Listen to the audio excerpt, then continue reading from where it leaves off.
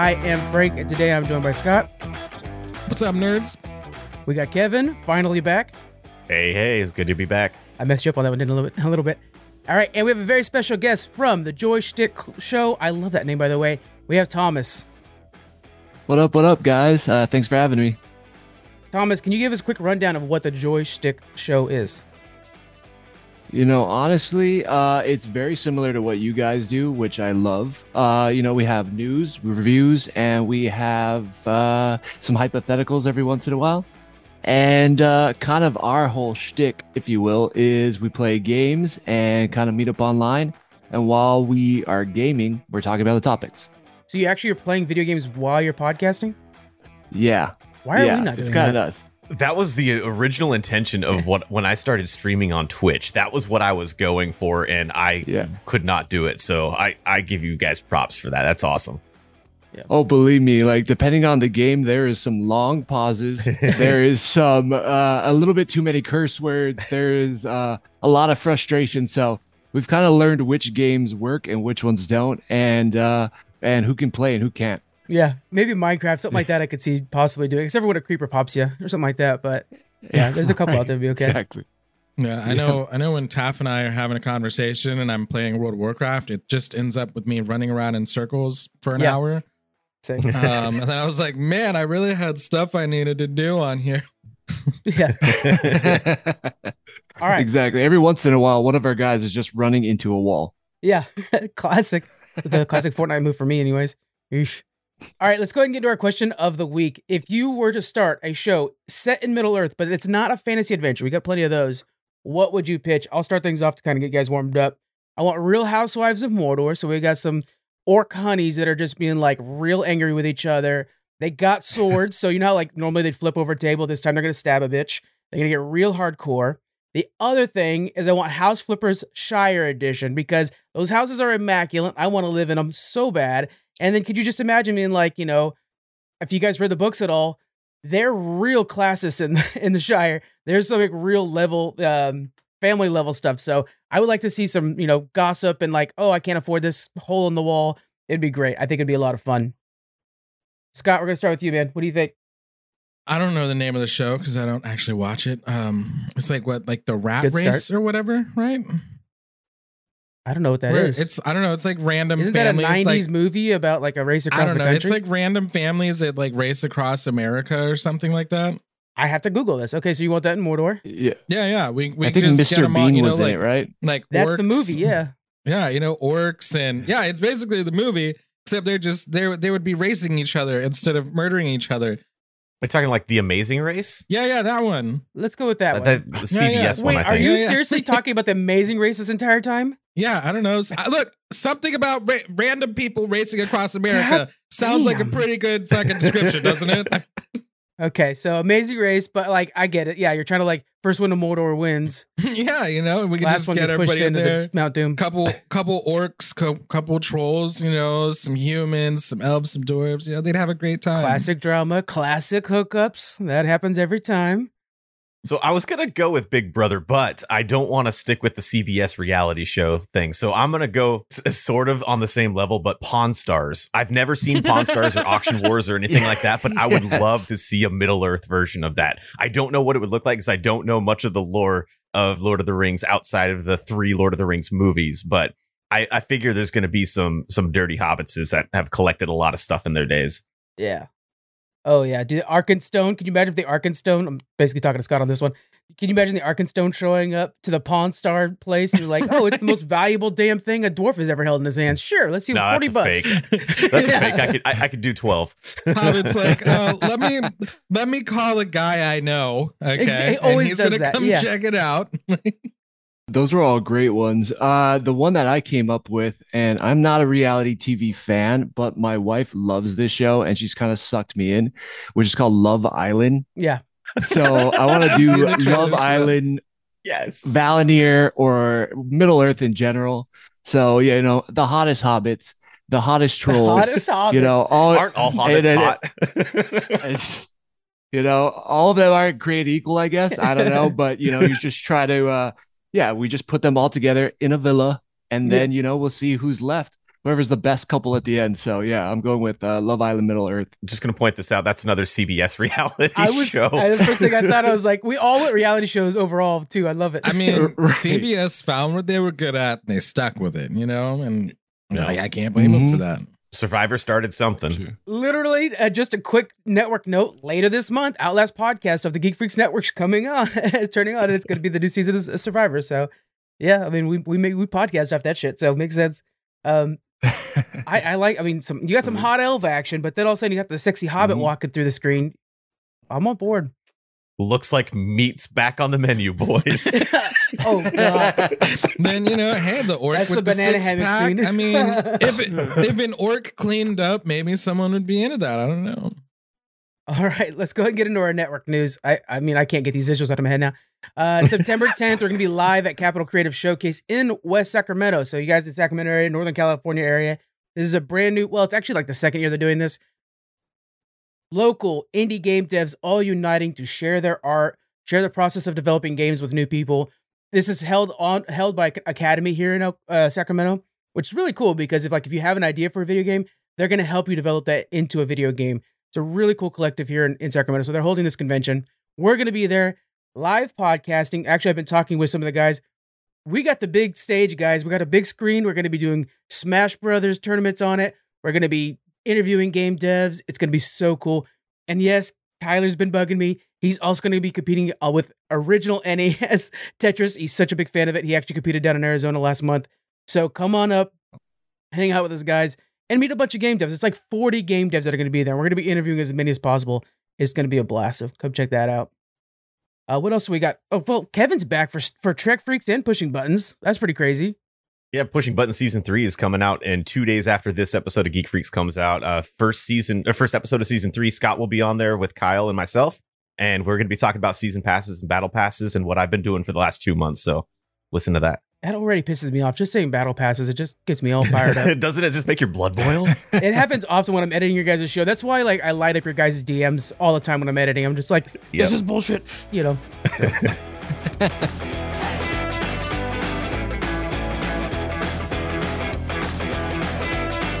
All right, let's go ahead and get into the news. We had the Rings of Power come out this week. Let's get some immediate reactions. Thomas, did you watch this? Oh my gosh, yeah. What'd you think, man? Yep. Oh, so good. I mean, just right off the bat, I was a little skeptical. Some of the guys on my show, because they had read the Silmarillion, they read some of the earlier works, that kind of inspired the Lord of the Rings. They were a little hesitant, and I think because of that, it made me hesitant. But after that first episode, I think even after the first 15 minutes, I was like, this is going to be great. And I felt like it delivered through the first 2 episodes. Just the styling, it was, it gave me Peter Jackson vibes. It had the right aesthetic. The CG looked great. It was awesome. Yeah, you hit it on the head there. The entire time I'm trying to compare it to Peter Jackson, which is not very fair for this show to try to compete with something that basically established my love for fantasy. But that's what they're doing, right? Was there anything that really popped out to you that was like, that's what I wanted from Lord of the Rings? For me, it was a lot of these wide vista shots and then close-up shots of people. They did a really good job of going back and forth with that. What'd you think? Yeah, absolutely. I think you totally nailed it in the head. I don't know if it was Valinor in the beginning, but that giant elven castle, and then you pan out and you see those large trees and the light. I mean, just the visuals in it was just incredible. They really hit it on the head. And I was like, oh, that's what $440 million looks like. Yeah. That looks fantastic. Yeah. Yes, everything looked beautiful. For $440 million, you can live there. Yeah, seriously. Kind of being the cynic of the group. Yeah, I was really excited for it. I'm a big Lord of the Rings fan. Honestly, everything with the elves was very boring. I really enjoyed the dwarves. The dwarves were a lot of fun. It was crazy seeing a dwarf woman for the first time. We've never seen that before. Kind of cool. The hobbits living in these pop-up houses and stuff because they're hiding from the world. I thought that was really neat. We'll never have another Agent Smith Elrond, but the guy playing Elrond, honestly, he bores me and he's kind of whiny and I don't like negative it. Nancy. God damn. And Galadriel's okay. Like, Are you serious? Oh no, I gotta step in. I She get is dope. okay. And this like obsessive revenge, blah blah blah. I don't know, man. I'm not digging it. Like the whole Elven, because we're going to follow these people through literally thousands of years of history. Yeah, that's fair. I would honestly have liked some better casting on that. Oh my god, this personally. kid, dude, I love her so much. Galadriel is so awesome. Like that, just the look in her face when she's deciding whether or not to jump off the boat, and I was just like, ooh, I'm in this with her. This is so cool. She jumps off the boat, and then I'm like, now what, girl? You're out there. And that whole second episode with her in it was something completely unexpected for me. It's like water-based episode, but I was so heavily invested in this, and it was just so, I mean, visually, this show is spectacular. The Dwarven Kingdom, amazing. I want to be there. And it was just so cool. Of course, Callum Brimdoor's brought up, and I'm like, oh, you know, Shadows of Mordor fan. Losing my mind over that, of course. Was there, yeah, the elf stuff was definitely slow in the first movie. It felt like a movie. First episode.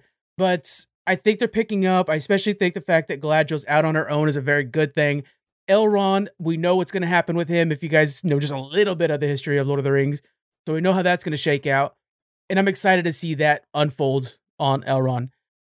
I second that with Galadriel. I mean, she, I don't know, just her little expressions and everything. It just feels like she's confident. It feels like she is driven, and I think that's kind of the cool thing. We're thousands of ways from what we've seen in the Lord of the Rings, and yeah, she just, I don't know, she's, for me, really kind of driving. I'm really invested in her story, so Yeah. I think she's great too. Her and the Stranger. I want to talk about the Stranger a little bit. Any predictions on who the Stranger is? Because I think there's two big ones. Thomas, what are you thinking? Who do you think this is? Maybe this is a stretch. I am not as well versed in Lord of the Rings and like the deep lore, but instantly I saw that. I was just like, right when he crash landed at the end of episode 1, I was like, whoa, was Sauron there? Is this how they're going to bring him in?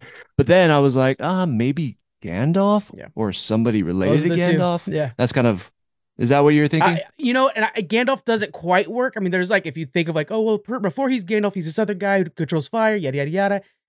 And it's like, I can't think of them making a show that has Elrond and Galadriel and not bringing Gandalf, because the three of them talking together, making plans is kind of like the cool council of the others' movies. So it's like, you got to bring in all three of these guys. Whether or not it actually works, who cares? Bring in Gandalf. I think this is going to be Gandalf, and he's hanging out with hobbits. Well, the halfton, what do they call them? Half-foots. But he's hanging Harfoots. There we go. He's hanging out with basically hobbits, so he probably gets the affinity with them here. I think this is it. And he's talking to moths or fireflies, which is like when he talked to moths in the movie. So I think we got something here with that. I'm kind of confused by it. Of course you are. Son of a bitch. Well, no. Like, I'm fine with it. I think it's interesting, and I'm invested in that little plot line. But I know enough of the lore to just be confused, which is okay, because honestly, even Tolkien was confused. There are actually, Christopher Tolkien, who's put together a lot of his father's works. He even says, like, there's so much on the wizards, but it's like random jotting down of notes. A lot of it's, like not legible, and it contradicts each other depending on what year it was written, But there's two different stories, main stories about when the wizards came. It would have been possibly about this time period, but it was the blue wizards. Yeah. The two blue wizards. The other story is that they all showed up in the Third Age, which is a few thousand years from now, all pretty much at the same time.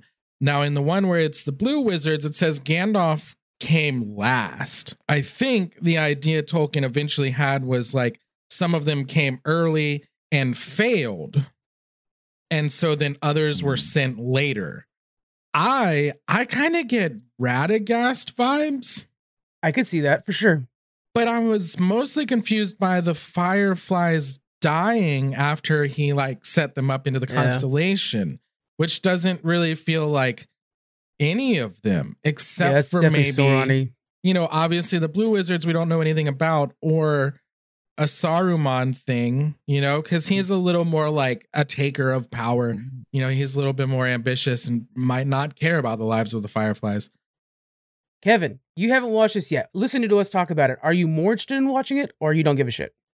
I was already going to eventually watch it, probably when all the episodes are available. Okay. I don't know how many there are going to be.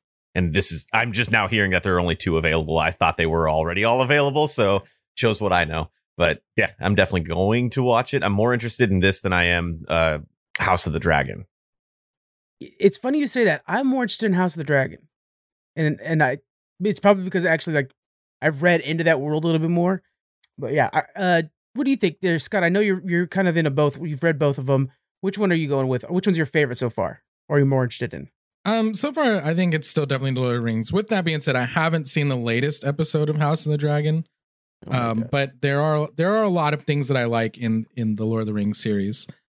I was like, I don't know. The Rings of Power is really going to have to do something impressive for me to be like, this is a little bit better. But I think I'm kind of leaning that way, where I felt like the Rings of Power were like, I don't know. It's just, I'm not so worried, I guess. Like, there's so much tension in House of the Dragon, and that's what makes it great. It's very surprising, but there's something truly for me, like very in the, I don't know how else to say it. It's like it's very a heritage piece of fantasy. I feel like for Lord of the Rings for me, because I remember being a little kid and going to movies and watching, the Fellowship of the Ring and just being like, this is incredible. I've never seen anything like this. It just kind of piqued my imagination. And I feel like, again, it's kind of catching some of those original feelings that I had from the Lord of the Rings. So I don't know. I think I'm going a little bit more towards the Rings of Power, but right now it's like a 60-40. Yeah. We're so lucky to be fantasy fans right now. Basically, it boils down to that. Oh, yeah. All right, let's go ahead and start talking about Halo Infinite. They're changing their plans, and really this kind of is an interesting stance in the industry. So Halo is delaying their next season, first off, to March 2023. So it goes from a 3-month season to a 10-month season now because they're delaying it so much. Next, they're delaying the Forge, which is, something that was from the old games, and co-op mode, which I know for myself is like one of the big things I was looking forward to. They're delaying that out till November 28th. And 343 is completely ditching the split screen. Do you feel like players are cheated out on something if they bought the game wanting split screen? I want to say yes, but I'm under the impression it wasn't already in the game then. They Correct. Promised to implement it later. Yeah. And then they decided not to. I mean, that's just what you get with games that are going toward that live service mentality now. And that's just where video games go. And yes, it is kind of cheating somebody out, but it didn't exist there to begin with. So you're technically not losing anything. You're just losing the promise of a future something. So you don't technically lose anything out of it up front. And I'm pretty sure those people that bought the game, it's been out for what, a year now? Something like that? Something like that. Yeah, I think. Yeah, December 2021, I think. Yeah. So it's people have already gotten their money's worth or their Xbox Game Pass worth out of it. So I no big loss to me from my perspective. I still play Marvel's Avengers every once in a while, and there's a good group of guys that I play with, and that's what makes it fun. But talk about promising things and under delivering. I mean, that game has been doing it since launch, and I'm still a fan of it. If you're a fan of the Halo series and you're enjoying playing Infinite, yeah, that definitely sucks. But they're saying you're gonna get it next year. I guess you're just gonna have to hold tight and enjoy the game for what it is right now. We also have the Forge that's being delayed. And I don't know if you guys have been looking online, but man, the early stuff from the Forge is game changing. People have recreated all of Endor, like the Endor scenes in Halo. I can't wait to check this out. This is so cool. They're beautiful. And it's a really big feature. And I think it could breathe second life into this game, especially for a live service game. I mean, think about like Fortnite has its custom ability. And if you've ever played with a kid that's under 15, that's the part they're playing. They're not playing the actual like main game. It's so weird. Have you played the Forge at all in past games? And do you think this is the key to Halo Infinite being successful in the long run? I kind of dropped off after Halo 3. I know another thing where people are gonna poke or hold me at the stake, I guess. But I'm more of a PlayStation guy as of right now. Watching all of Halo Infinite though, it definitely is kind of intriguing me to buy an Xbox, but I don't know if that's necessarily the thing. My sister has been playing and she can't rave enough about how awesome the story is. Yeah. The one thing that she's really wanting is the co-op mode. Same. So she's like, she wants co-op stories super bad. So She's not really down for playing online, and she's not really a competitive player, even though it sounds like that's what the devs want to do, is really make this a competitive heavy game. I don't know if the Forge is going to help with that, but I think there's a lot of players out there that want to be able to play the story co-op. Yeah. That's the feature I was looking forward to the most myself. But yeah. Scott, have you tackled this game yet? I'm not a Halo fan. I've never owned an Xbox. This fucking I was when the first Xbox came out, I had a PlayStation 2, and what else did you need at the time? And then I graduated to a PC, and I never bought a PlayStation or an Xbox beyond that. Yeah, so that's fair. I don't really care about Halo. They've got a pretty good track record, though, for the most part. So I think they're going to be fine. I think what's important, looking at so many games the past few years, gamers' expectations are just going to have to start changing, and business practices are going to have to start changing. These game developers, not the developers so much, but the companies, they like to promise all these things. And there's a difference between saying, we're going to do this, and this is something we would like to do. And sometimes gamers, will take potential as promises. So it may be best if companies just kind of keep shit to themselves, And I like the Steam early access philosophy, which has always been, you are buying the game for what it is right now. If you don't like what it is right now, don't buy it. Don't buy it for what it is now and then complain about it. That's always been the Steam early access kind of thing. Unfortunately, of course, then companies have, a lot of the publishing companies have turned around and said, well, we're going to put out this very, very unfinished tech demo of an early access game and charge full price for it. And I think that is also wrong. Used to be these early access games, when they were very early in development, you could get them pretty cheap. Mm-hmm. And then as they built upon themselves, they increased in price. Consumers need to temper their expectations and learn to buy things in a more responsible manner. And I think gaming companies need to learn to set our expectations in a more responsible manner. Which of those two things that you just said do you think is more likely to happen? Because I don't think either of those things are going to happen.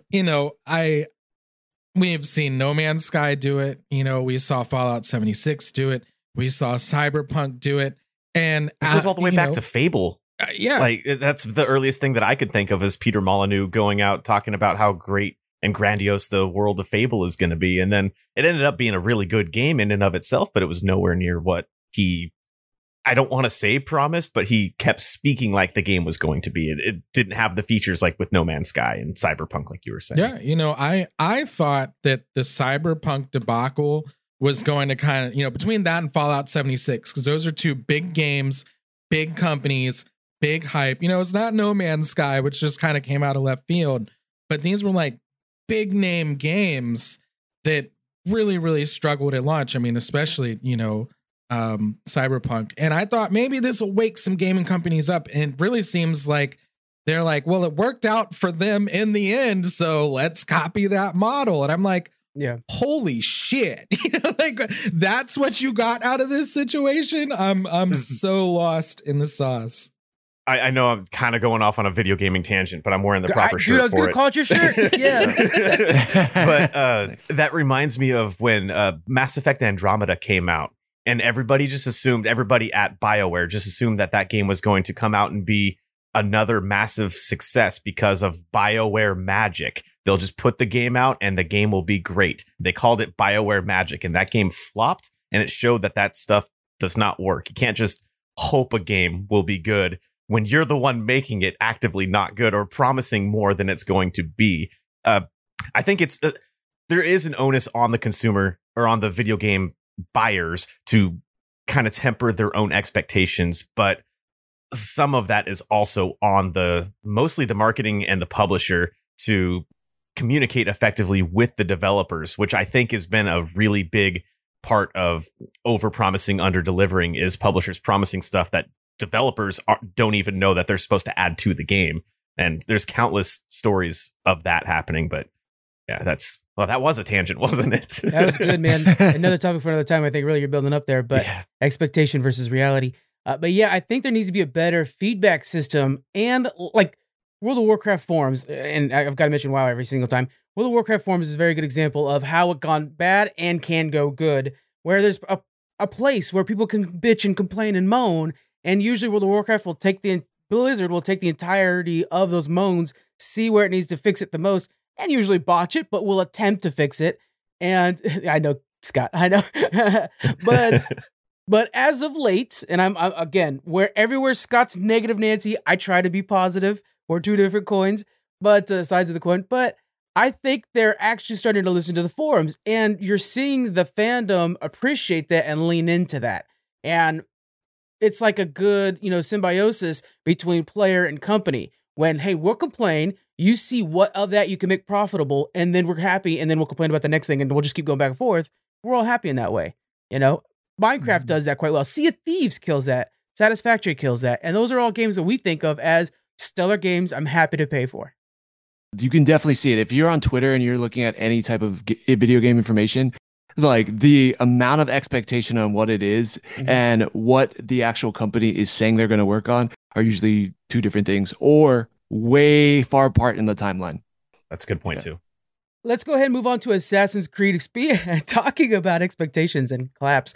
Look at those headphones. Come on, Kevin's here. We had to talk about Ubisoft. Ubisoft and World of Warcraft. Those are two goals when Kevin comes back. All right, so we have Assassin's Creed Mirage. It was leaked, and then immediately Ubisoft was like, yeah, this is what it is. So let's go over what we got. So first off, this is a return to Assassin's Creed 1 mechanics. They're trying to return to basics. They're getting a lot of the RPG elements, including like leveling yourself up and stuff like that. Basically, you get the upgrades and gears. You played AC1 and 2. You know what you're looking for. It's going to be taking place in Baghdad, and the visuals, it's like I think the 800s to 900s area. The visuals look very cool. Going to release in 2023. Looks like spring 2023. Are you guys excited for Assassin's Creed, especially with it returning to basics? Oh yeah, definitely. I didn't play Valhalla, but I remember when that game was coming out and they had like a playthrough of some of the earlier missions and stuff. I don't know, maybe I'm just a lazy video game player, but seeing that you had to like build up an encampment or build all these things up, I don't know. I'm kind of lazy, I think, when it comes to that. So getting down to basics of stealth and just truly being an assassin is what I'm looking forward to. That was so fun. I still remember playing Assassin's Creed 1 and being like, this game is insane. So yeah, I'm pumped about it. Yeah. I think they have more time for really cool story too when they're not doing base building and stuff like that. The last 3 Assassin's Creed games, I've started all of them, have not finished any of them. When I remember like the Ezio 3 games, I consumed those bad boys with such vigor, And so I'm excited to just getting back to a good story like that. That's what I was going to say to Thomas's point. I don't think it's laziness on your part. I think it's just too much diversity in what you're doing in the game on their part. Yeah. Having a more focused goal in mind, like having the Altair version of Assassin's Creed versus I forget the character's name in Valhalla, but they're obviously vastly different games. And I liked Valhalla for what it was. I've played almost every Assassin's Creed game, and hell, I bag on Ubisoft all the time because they're a shit company that are run by shit people. But the developers there know what they're doing. The people that are working on the ground floor know what they're doing at that company, and they make some good stuff based on, with what they're given. And Assassin's Creed going back to basics, I think will be a really good move for the franchise because I cannot play another massively open world 90 plus hour Assassin's Creed game. Like Frank said, I haven't finished Valhalla. I haven't finished, or I did finish Origins, but I didn't do all the dots on the map like I normally do. Right. I would love it to go back to the Altair Ezio version of Assassin's Creed, and I might actually buy it close to launch rather than wait for it to be $20 before I buy it. Yeah. I'm going to repost that meme of you as like the Wolverine and you like loving the Ubisoft. Yeah, I'm posting it again, man, because it's bullshit. You don't like them. You talk about them way too much for that to be the case. You're a big fan. I know. I talk about them because of how shitty they are. They're an exceptionally shittily run company. We I don't know if you listened to the recent thing. I don't know if we talked about it. We all think that behind you have whatever, a bookcase, whatever window. Oh, I heard that. I heard that. In front of you got a bunch of posters, man, of all Ubisoft and Blizzard games. I know it. I got faith in that. Scott, you gonna buy Assassin's Creed or what? I'm gonna wait and see. Yeah. You know, I personally think Assassin's Creed 1, 2, Brotherhood, and Black Flag, I mean, those are the best games they ever made. You know, I know the story in Revelations is really good, but that's when I feel like the franchise hit such a level of chores that it just detracted from the overall experience. But, you know, then of course with Black Flag, they were just like, let's make more games where we can put the boats in because that was fun. And it's like, okay, but like all these other games kind of suck. And then, you know, when they revamped, you know, I am impressed that they were able to really revamp their whole formula for, you know, Origins and Olympus and Valhalla. But personally, I play Assassin's Creed games to assassinate people and be sneaky and be stealthy. If I want to play an action game, you know, by that genre, there's other games out there. There aren't other Assassin's Creeds, really, you know? So I couldn't enjoy those like I enjoyed an Assassin's Creed game because it really didn't feel like an Assassin's Creed game. It felt like, you know, an action game. Yeah, it feels like there has been a few games of like, look, if you guys aren't going to do stealth anymore, we'll do it. And so we've been seeing like Thief. We've been seeing some games that stick to the stealth move, which is nice. But Assassin's Creed, you're right. You're totally right. There's been so many times where I'm like sneaking around, and then that whole thing where I think it's Altair and Ezio did it too, where they would just like dip the shoulder and like kind of blend into a crowd. Simple animation that just beautiful, just perfect. Yeah, and then you get up behind the guard, you stab him in the back, and you just kind of drift off with the crowd some more. And then the people are circling around like, oh my God, who killed this man? Murderer! And you're like, yeah, gotta have an exit. No one even knows it's me. Hell yeah. You know, like that felt good. Yeah, village person number 1 or 2. Yeah, and you had that voice dialed. That was like spot on. What is he doing up there? I've played a lot of Ezio. I'm gonna tell Bethesda because they could use more voice actors. You're gonna be in the next Skyrim.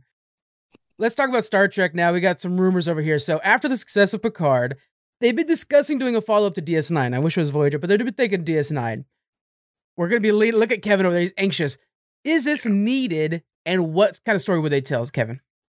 Is any new Star Trek needed? No. Yes. Yes, it all is needed. It is all needed because it has all been great so far. Yeah. Even, and we kind of have some follow-up to Voyager with Prodigy. Even Prodigy is okay. Like, it's not a bad show, and it's a good Star Trek show. I have been wanting to know the follow-up to Deep Space Nine since I finished watching it decades ago. Like, I want to know, and I don't know if you guys have watched Deep Space Nine. If I don't know if Thomas is a Star Trek guy at all. Man, Deep Space Nine. Deep Space Nine had such a good overall story that I just want to know what happened. And Captain Sisko, Benjamin Sisko, is my Star Trek captain. I asked in Discord about a week or so ago who everybody's favorite Star Trek captains were, and I think it was Frank and Scott were the only ones that answered. Yeah, but Janeway and what'd you pick real quick? Just so we know, Janeway, what was yours? I'm a Picard guy. Yeah, that's solid choices. And I feel that Sisko's right in between Picard and Janeway. Like, he's a blend of both of their characters, and that's how the story progressed anyway. Because the TNG led to DS9, led to Voyager, but.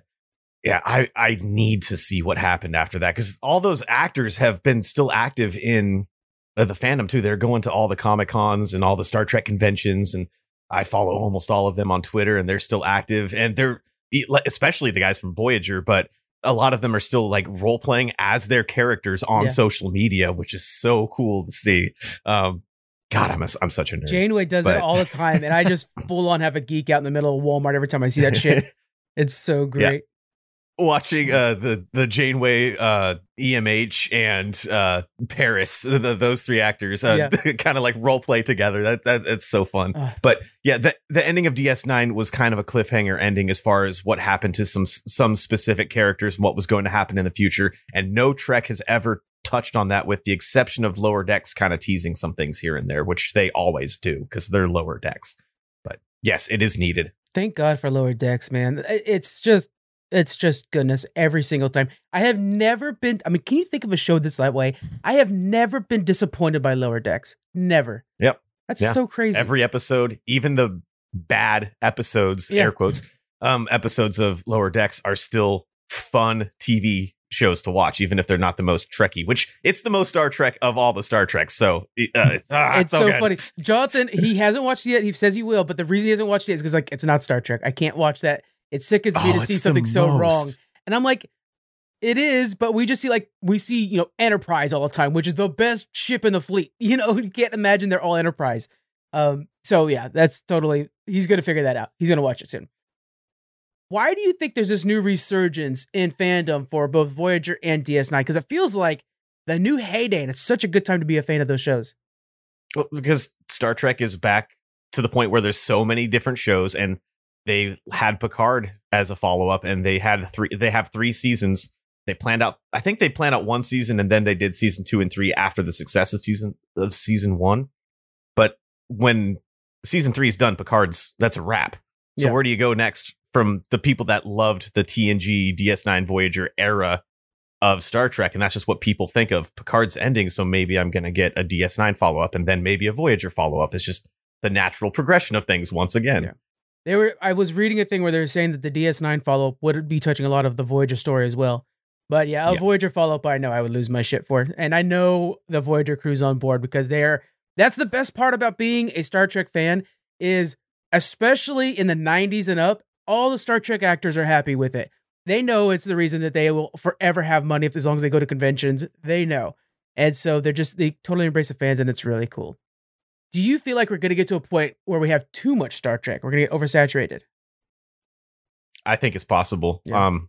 I've felt, not me personally, but on a general level, yes, I do believe it's happened with Star Wars. I'm a Star Wars guy, but we've had way too much Star Wars. I'm still looking forward to all the TV shows, but I can't do any more movies Yeah. for a while. I'm enjoying this break. And I didn't necessarily hate the sequel trilogy of Star Wars movies. I liked them for what they were, but the TV shows, including the Bad Batch and the season 7 of Clone Wars, the animated stuff, it was all so good in addition to the Mandalorian and all that. And I think that Star Trek could really continue to do that with all the new shows that they've got going on. When one ends, they pick up with the next one, and they've been doing that, and it's fantastic, and I am here for it. But yeah, I think it'll get too much, and I think Marvel will probably end up doing the same at some point.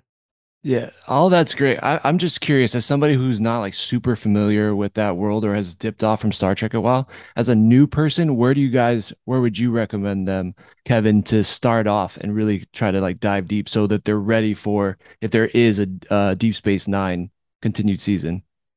So I don't think I could come up with a good answer for that, because I would have never thought that my 2 favorite Star Trek shows right now are Lower Decks, which is it's almost a spoof of Star Trek while still being a Star Trek show. Right. And then Strange New Worlds, which I did not think that show was going to be a success. Outside of the actors, I did not have any faith in that show. Mhm. And it has blown me away in the same way that season 3 of The Orville has blown me away. So I don't know, because I just love how every Trek iteration right now is so different from every other Star Trek show. So as long as they do something else that's completely different, with Deep Space Nine, they can lean heavily on the religious aspect of it, like they did in the DS9 show with the Bajorans and their religion of the prophets or the wormhole aliens, depending on what you thought of the Bajoran religion. But I think they can hit some of the religious and political ends of Star Trek that some of the other shows kind of hint at. But I think Deep Space Nine was a good setting for it, and they could further that. I would say your best bet is to go with Strange New Worlds because it's the most polished and beautiful version of the show while still being at its bones a Star Trek. And a lot of Trekkies will say Discovery is not a Trek, Lower Decks is not a Trek, because it's like this formula of like new aliens, new planet every week, kind of thing like that. Strange New Worlds hits that. And then once, or if you like that, then you're like, where's the source material for this? Then you go watch Next Generation, and then you're a little bit more forgiving of the bad graphics. You don't want to go in on those bad graphics maybe, nowadays because it's, 20, 20, maybe 30 years old on some of this, 30 years old. Holy cow. And so, it's aged. But then, yeah, once you get after that, then you can. And it's only 10 episodes of Strange New World, but totally worth a watch, in my opinion. Scott could probably answer that question. He just recently has watched a lot of Star Trek, right? Yeah, you're getting in. Well, let's see. I watched Next Generation and I watched Deep Space Nine, and I was in the middle of Voyager when they took it off of Netflix. And I had seen Star Trek Enterprise before that, which is, like the prequel to all of everything. I think for me, although Picard is my favorite captain, The Next Generation is not my favorite show. I like Deep Space Nine, and it honestly frustrates me when people are like, well, these things aren't Trek shows because they're not following the Trek formula. Like Deep Space Nine, I think is really good because it breaks the mold of Star Trek. Because they couldn't constantly rely on this, hey, we're at a new planet, so we have all these new things to learn. It has the best character progression that I've seen out of any Star Trek show. And, like during The Next Generation, they're constantly like running into Romulans who are mad at the Federation because of some war that happened sometime. Like you never really get into it. But when you're on, on Deep Space Nine, you can't just go to another planet and build a story. You have to continue stories that begin. So we learn so much about the Cardassians, the Bajorans, the cultures, the religions of this much smaller group of people. And we hear about, the different horrors that people went through during the Cardassian wars. And we see the politics evolve on this station that's supposed to be a neutral ground. And we see a Ferengi grow up to be the first Starfleet, Ferengi Starfleet officer. That's so cool. We see like there's so we literally see these kids grow up and go on about their lives.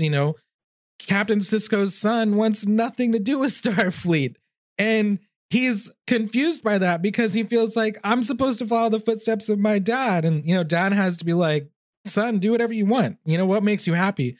So I think there's just such a much better character arc there because they couldn't rely on the formula. And I think that was great Star Trek. Yeah. Damn. Very well put. Yeah, it really was. It's so well done. And I just love, guys, watch Trek Freaks or listen to Trek Freaks. Comes out every Thursday now. We're moving that one to Thursdays. A lot of the shows got moved around a little bit because we have new shows coming back and a new show launching later this month. So check all that out.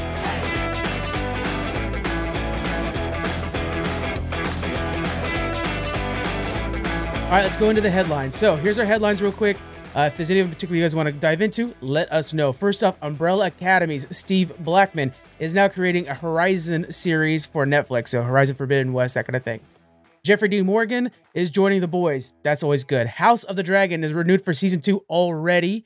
Showrunner Miguel Chipronic, there we go, is stepping down to take a break. He's going to be producing. Alan Taylor's replacing him. Alan is the director for a lot of the big episodes of Game of Thrones, including the one at the end of season 1 where Daenerys gets her dragons. Legendary is looking to leave WB Studios because of all the shakeups going on over there. They might be taking like King Kong and Dune with them. So that's a really big shakeup. Any of these headlines you guys want to dive into? I love that Eric Kripke, the executive producer of The Boys, is bringing in all these Supernatural alum. Yeah. Like I love it. I love it. So that I just wanted to throw that out there. Yeah, I mean, Jensen Ackles in The Boys was such a good time. Oh man. Yeah, he was fantastic. The only thing I was gonna add was, of course, House of Dragons getting a season 2. Yeah, it had like two of Yeah. it had like the biggest premiere of all time on HBO. So yeah, no surprise there. Yeah. It's definitely like already paying for itself. it's crazy rare that a show actually gets more viewers in its second episode. This one did, and actually the viewership actually went up from episode 1 to episode 2. So, Oh yeah, I think it went from like 9.7 in the premiere to like 10.10, I want to say, on the second, which is crazy. that's pretty crazy. And then, Steve Blackman, everything he's done on Umbrella Academy, I know it's like a real acquired taste, but I absolutely love that show. And so to see what he's going to be able to do with the characters from Horizon, because I always thought like, oh, the world building Horizon is going to be cool. But with Blackman, I'm now more excited about the characters because a lot of those side characters that Aloy talks to, that's going to be neat to see, in Blackman's hands. So I'm pretty happy with that. Yep. All right, we're going to do our recommendations for the week. I'll kick us off with Welcome to Wrexham. This is on FX. It's also on Hulu if you're not, old and watching cable anymore. And it's Rob McElhenney from Always Sunny in Philadelphia. It's Ryan Reynolds. They buy a soccer team in the middle of Wales, spelled Wales. Thanks, Scott, for correcting me on Twitter. And it is such a fun, heartwarming story. You got these two guys who don't really know what they're doing. And it's all true, by the way. This is actually a true documentary that happened in 2020. It's coming out in parts, though. And you got this town in Wales that's like really hoping Deadpool can save them. It's such a cool story. It's worth checking out, guys. 3 episodes are out so far, and I'm loving it so far. I'm already like trying to buy a jersey, but every jersey they have on the shop is sold out. Every size. I was like, I'll get a child size and mount it to the wall. Everything's sold out. So I'm trying to get one. Super bad. Yeah. Can I just add to that too? Oh my gosh. I'm loving that show. Oh, good. You're watching it. Yeah. Yeah. Oh yeah. And it's like, it's weird to think of an underdog story that includes Rob McElhenney and Ryan Reynolds, but it is an underdog story in that the team is, very low on the list. Like, I don't know what it is, the 4th division down from Premier League. Yeah. And it's like the hook is Ryan Reynolds and Rob, but like where you stay is for the team and for what it does for the town and just like the heritage behind it. It's so cool. And it's not like something I would have been familiar with had it not been for this show. So I highly recommend that as well. Very well put. That was very well put. Do you have any other recommendations, Tom, that you want to do for the week? No, I think we touched on a lot of them. I'm honestly on my show, we recommended Welcome to Wrexham as well. Oh, so cool. Yeah, I'm right there with you. Yeah. Got to check it out, guys. Scott, what do you got for the week, man? I'm actually going to recommend that game we played last night, Stolen Realm. Yeah. I had a good time on that. Yeah. I was like, hopefully he hits me because I think Kevin's going to say this. Yeah. I mean, I believe it came out in 2021, but, it's in early access. But, it was really clean for early access. And, so much customization, and the strategy does, the first few battles are like, okay, this is really stupid easy. But definitely we had to get where we were cooperating and coordinating, and that was really fun. Yeah. It's like D&D where everybody goes at the same time, or you don't have to go at the same time, but if you communicate effectively, yeah, it's a lot of fun. Definitely take your turns though, because if you don't, you're gonna kill each other. Yeah, so that's a good segue into something we're doing on our YouTube channel, guys. We're reviewing games. We've been working with this Lurkit company. We're gonna be getting some game keys or whatever. So we're going to be reviewing those games, throwing them out there. We're going for like 4-minute reviews because we know that 4 minutes is long enough to know if a game's good or bad. So check it out. I can't wait to review this one. I already recorded the video for it. I was so surprised at how good that game was. I mean, out of left field. We thought maybe 30 minutes, then we'll move on to Wildlands again. We were playing for like good 3.5 hours last night. It was so good. Yep. It was a lot of fun. Kevin, did you have a different recommendation or are you sticking with that one?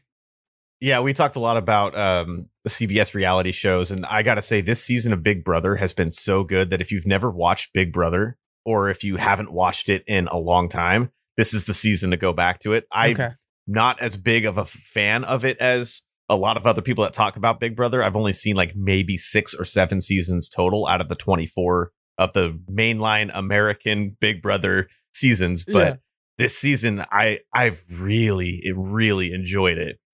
There's so much backstab. It's the drama of it all that just makes it so freaking entertaining to watch, and it's so good. Big Brother's good this year. Did you watch? I think it's called the Champ. I'm in the middle of watching it. I don't remember the name. It's like the Championship or whatever. They have like a lot of the CBS reality stars. The Challenge. The Challenge. Thank you. Did you watch that? No, I think that's an MTV show, but this season of it was with all CBS reality. I don't know. Yeah. I think it was just a big Paramount Plus thing that they were trying to. Viacom CBS owns both of those, MTV. Right, and so I'm in the middle of that, and it's pretty cool to see some, because I'm a big Survivor fan and Amazing Race fan. And so I'm like, take out that Big Brother, bitch. It's so funny that you watch those two and I watch the other one, and neither one of us will watch what the other one I will watches. eventually watch Big Brother. It's a lot, guys. Especially once Survivor kicks in. It's also the new season of Outlast podcast, and that, talk about note taking. My hand dies after the end of that. So that's pretty Big Brother intense. is also 3 new episodes every week. So it's Holy hard shit, to that's keep a up lot. with Big Brother. Jesus Yeah. Christ. Oh yeah, maybe I won't be watching that. All right, guys, thank you very much for hanging out with us. Before we leave, I want to make sure you guys hear about Joystick Show. Thomas, can you give us a little bit more on this? Where can they find you and all that fun stuff? Yeah, absolutely. Thanks, man. You can find us on Twitch. We record live at 8 p.m. Every Monday night, Pacific Standard Time. And we are anywhere you can listen to podcasts, Spotify, Apple Podcasts, all that stuff. And yeah, if you want to hang out with 4 local guys from Hawaii who live in various places around the country and now just game and talk about nonsense, please join. So thanks so much for the shout out, guys. Appreciate it. Awesome. Yeah, definitely check them out, Yeah. guys. And also follow them on Twitter, Instagram. All the links are going to be in the description. Make sure you guys just click around and follow everything. And review. It's so important you review podcasts, us too, but also Joystick Show. Make sure you review everybody. Thank you guys for joining us, and we'll see you guys next week. We're going to be live at Capital Creative Showcase in Sacramento. Bye.